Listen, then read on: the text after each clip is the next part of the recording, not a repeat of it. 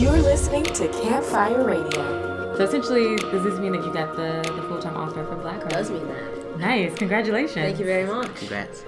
What was the process of leading up to that, or when you found out? So I kind of knew that it was going to happen. Our internship was only 8 weeks, but I probably knew it was going to happen. So week 5, it was like all the conversations are, when you come back, and it was just like lit, like I'll see you soon.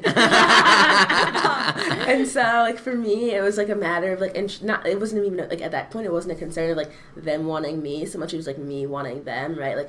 I had the epiphany, I guess, in the last year that I can kind of get jobs if I want to get jobs, and so I shouldn't just have to accept whatever it is. And so for me, it was really a decision of is this the place where I want to be? Because I can do something else if that's what I want to do. And so I spent the last 3 weeks of my job just talking to different people, talking to my team, trying to figure out is this where I want to start my career? Is this the most strategic place to start my career?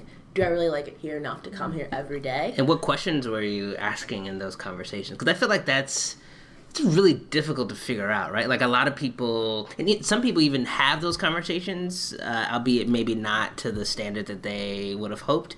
And then they end up working there for a few months. Because I think everyone can work anywhere for a year or two and decide to want to move. But some people feel oh my gosh, I'm here, why did I come back? Or I didn't have any options, so I'm here. So what was the content of those conversations? What questions did you ask that felt like it led to insight for you? Yeah. So one thing that I was really interested in was the path to the top, right? One thing that I found interesting about BlackRock was there are tons of managing directors, but there aren't many black ones. And so I was really trying to figure out what their path was to get to that point.